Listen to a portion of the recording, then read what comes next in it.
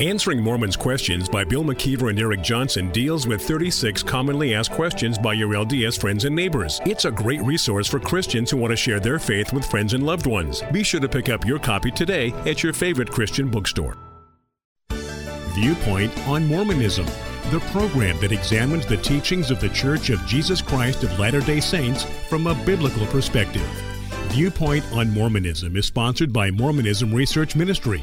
Since 1979, Mormonism Research Ministry has been dedicated to equipping the body of Christ with answers regarding the Christian faith in a manner that expresses gentleness and respect.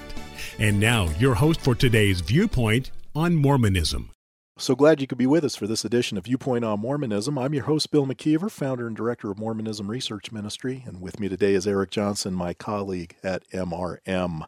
We continue looking at a talk that was given by President Russell M. Nelson, the 17th president of the Church of Jesus Christ of Latter-day Saints. It was a talk titled Come Follow Me that he gave in General Conference in April of 2019. And the way he segued into his message is by using the example of a young police officer that he was talking to after he and his wife had visited Paradise, California, following that dreadful fire that took place in November of 2018. The police officer related that he was saving a number of people who were in this tragic circumstance, and yet he asked himself the question, where is my family? Here he was saving others, but he did not know where his family was at the time. And that's the question that Russell M. Nelson is using to ask his audience, where is your family regarding eternity? Because as we've explained in this series, being with their family is a very important doctrine in Mormonism, so much so that many Mormons, when you ask them what they hope to receive in the next life, it would be to be with their family. Usually they don't answer to be with my Savior, to be with Jesus. It's all about family. But there are requirements in Mormonism if a member hopes to be with their family, and that is exactly what Russell M. Nelson is going to talk about in this talk that he gave in April of 2019. So we are now on page 89 in the May edition of Ensign Magazine, the May 2019 edition. Page 89, we're in the third column, and this is what Russell M. Nelson then tells his audience.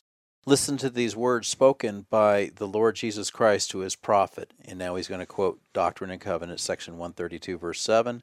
All covenants, contracts, bonds, obligations, oaths, vows, performances, connections, associations, or expectations that are not made and entered into and sealed by the Holy Spirit of promise, then he has an ellipsis, are of no efficacy, virtue, or force in and after the resurrection from the dead. For all contracts that are not made unto this end have an end when men are dead. Now, what's interesting about him citing section 132, verse 7, is Mormon apostle Bruce McConkie did the same thing on page 408 of his book, Mormon Doctrine. But this is how he introduced section 132, verse 7. He starts off by saying, what then is the law of justification? It is simply this. And then he goes on to say all covenants, contracts, bonds, obligations, oaths, vows, performances, as you just read. And then he ends it with this. He says, in which men must abide to be saved and exalted, must be entered into and performed in righteousness, so that the Holy Spirit can justify the candidate for salvation in what has been done. And the question we often ask when we cite this in our symposiums at churches is, done by whom? Done by the individual member of the Church of Jesus Christ of Latter-day Saints. This is what is required, folks, of the member of the LDS Church if they hope to meet the requirement of what they understand to be the law of justification. This is not the New Testament justification we're talking about here, because in the New Testament it is clearly taught that we are justified or made right in the eyes of God by our faith in what Jesus did on the cross at Calvary on our behalf. That's what justifies us. But yet, Nelson and McConkie both in citing section 132, verse 7, make it clear that that's not so, not according to the restored Gospel of Mormonism. No, there are covenants, contracts, bonds, obligations, oaths, vows, performances, connections, associations, expectations. And if they're not made and entered into and sealed by the Holy Spirit of promise, all that you may have promised to do has no efficacy. There's no virtue, and there's no force. There's no need on God's behalf to fulfill His side of the bargain if you don't do what you are supposed to do as a member of the LDS Church. In the next paragraph, he says, so what is required for a family to be exalted forever? We qualify for that privilege by making covenants with God, keeping those covenants, and receiving essential ordinances. Now, Bill, just 2 years previous to this conference in 2017, listen to what Russell M. Nelson said in a talk called Drawing the Power of Jesus Christ into Our Lives. He says, our covenants bind us to Him and give us godly power. Covenant-keeping men and women seek for ways to keep themselves unspotted from the world so there will be nothing blocking their access to the Savior's power. You have to understand, making covenants, anybody can just do that. You do it every week at sacrament service. You do it in the temple. These are important to Latter-day Saints, and they do these all the time. But keeping the covenants is a whole different matter because Latter-day Saints have to continually repent because they didn't do what they promised. And then their church tells them they need to make more promises, knowing they're not going to be able to keep those promises. It's a vicious circle, and this is why this religion falls apart. I think you explain it properly when you say it's a vicious circle. Because here are Latter-day Saints every week partaking of the sacrament, as you just mentioned, or the communion, as it's known to us. And when they do that, they say a prayer. And in that prayer, they vow to keep the commandments. That has been understood and explained by LDS leaders as not just some of the commandments. They are vowing to keep all of the commandments. And that's what D&C 132.7 says. It says all contracts, all the covenants, all those words. The word all is before that, and that means every single one. And again, as we mentioned earlier this week, we said that 1 Nephi 3:7 says God doesn't give commandments that can't be kept. So why are you not doing what you're supposed to be doing? Yeah, if the Book of Mormon, as you said, teaches in 1 Nephi that they're supposed to be able to do it, then why aren't they doing it? It's, I assume, because they are in fact spotted with the world. The world has prevented them from doing this. This is why they have to repent so often. Right. And I don't think sometimes Latter-day Saints understand that connection. And that's why I think as Christians we need to remind them that if they are repenting, the mere fact that you are repenting is because you have violated God's revealed law in some way.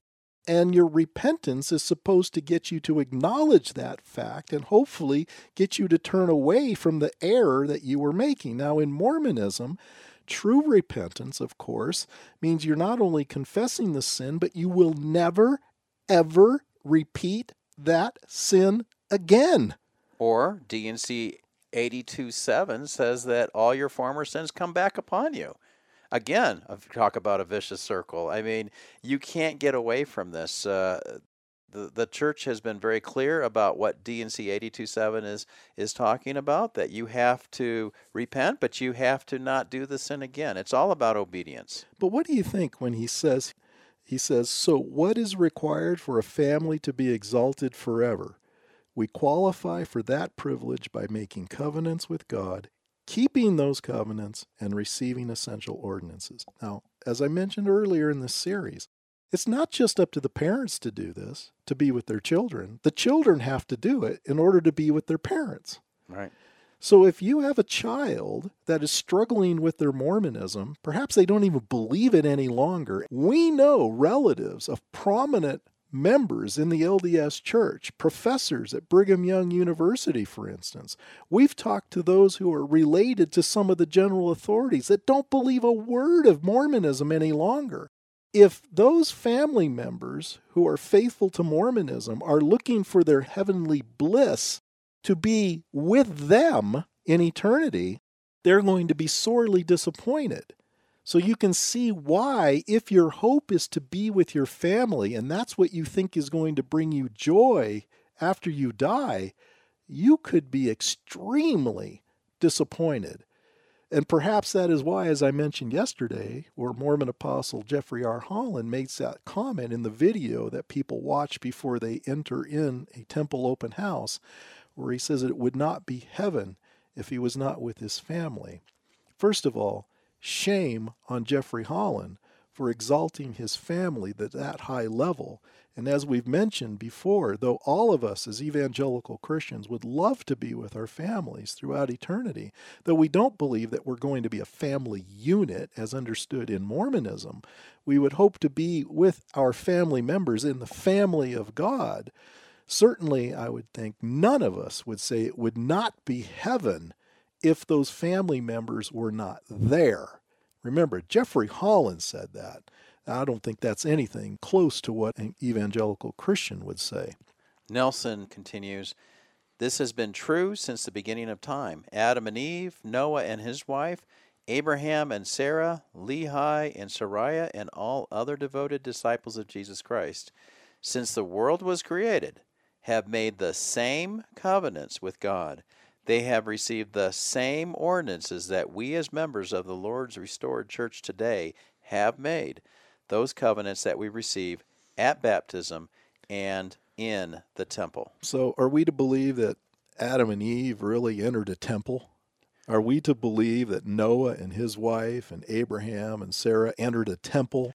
Or that they got baptized, Bill? I mean, it's interesting that he puts all those names of people that were talked about in the Bible, and also Lehi and Sariah found in the Book of Mormon, and they were all before Christ, and yet he says, and all other devoted disciples of Jesus Christ. They never even knew who Jesus Christ was. That was something in the future for all of those people. They received baptism, and that they all knew about temples. Most of the people there had no clue as to what a temple would have been. And I wonder how many sitting in front of Russell M. Nelson when he makes this comment, whether personally or in front of their television, they don't have a clue as to what the Old Testament says about these things. We know that there were ceremonial washings for the priests in the temple, but there were no baptisms as such until the New Testament. And as far as temples are concerned, we know that the first temple that was built was Solomon's temple. So they didn't have temples, and even before that, when they had the tabernacle, Adam and Eve and Abraham and those people were long before the tabernacle ever came into existence. So there's no historical evidence to justify what Russell M. Nelson says in this particular paragraph. When you don't know what your Bible says, you can fall for just about anything because you don't know how to refute it. And unfortunately, far too many Latter-day Saints, and I will admit far too many professing Christians, don't know what the Bible has to say. And because of that, they fall for all sorts of false doctrines, including the doctrines that Russell M. Nelson is teaching in this talk titled, Come, Follow Me.